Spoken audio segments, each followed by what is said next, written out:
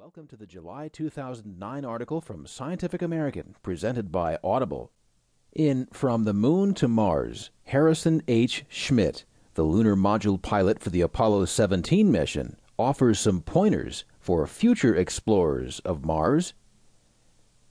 Mountains higher than the walls of the Grand Canyon of the Colorado towered above the long, narrow valley of Taurus Littrow.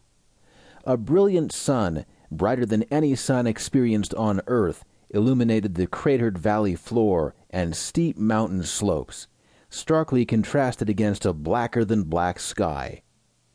My crewmate Gene Cernan and I explored this nearly 4-billion-year-old valley, as well as the slightly younger volcanic lava rocks and ash partially filling it, for 3 days in 1972, concluding the Apollo program. It was the first and so far only time a geologist has ever done hands-on study of another world. Now, the U.S., the European Union, Russia, and other international partners are contemplating sending astronauts to Mars to do field work there, probably beginning within the first third of this century. What will be new and what will be familiar to the first geologist to step before a red Martian sunrise? Most accounts of the Apollo missions focus on their historic first and their high-tech achievements, but those of us who participated also remember the low-tech human side, hiking over the terrain, chipping away with a geology hammer, hauling rocks and getting our bearings under the alien conditions. Any geologist would recognize the principles and techniques of field exploration that we applied. The fundamentals did not change.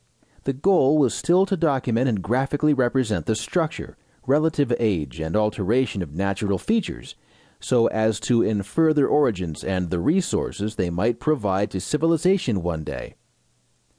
Nor did leaving Earth change the principles related to expedition planning and execution, such as how to collect and document samples.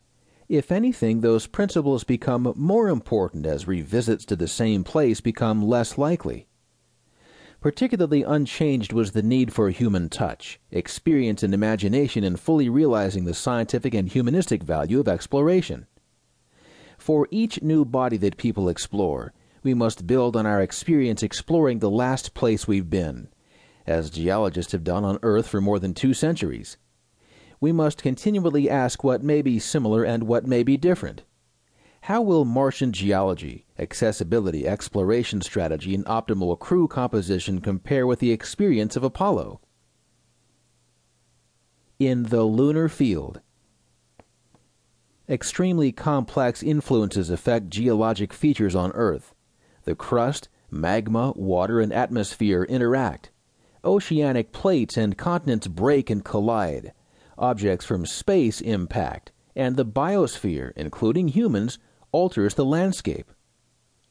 On the Moon, the influences in the past 4 billion years largely have been external, confined to the effects of impacts and of energetic particles that constitute the solar wind.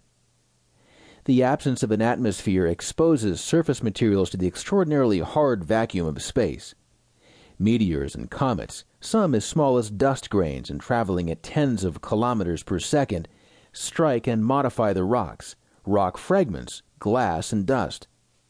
This process has produced what passes for soil on the Moon, a covering of fragmented and partially glassy debris, called the lunar regolith, that blankets most older volcanic flows